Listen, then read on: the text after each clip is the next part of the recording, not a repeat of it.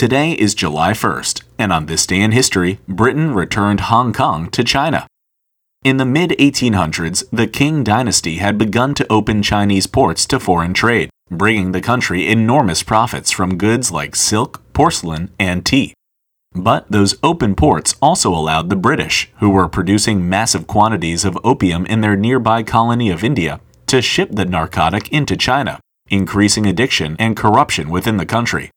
By 1839, the Chinese government had enough and stood up to the British, setting off the First Opium War, which ended in a decisive British victory.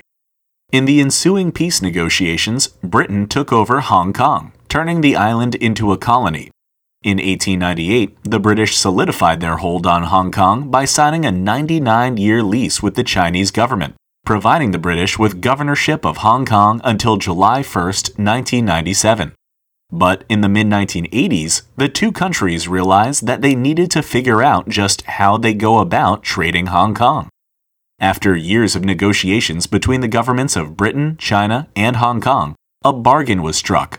Hong Kong would be handed over to the Chinese under the one country, two systems concept, preserving the island's capitalist system. Thanks to that agreement, Britain handed Hong Kong back to China on July 1, 1997 without a hitch.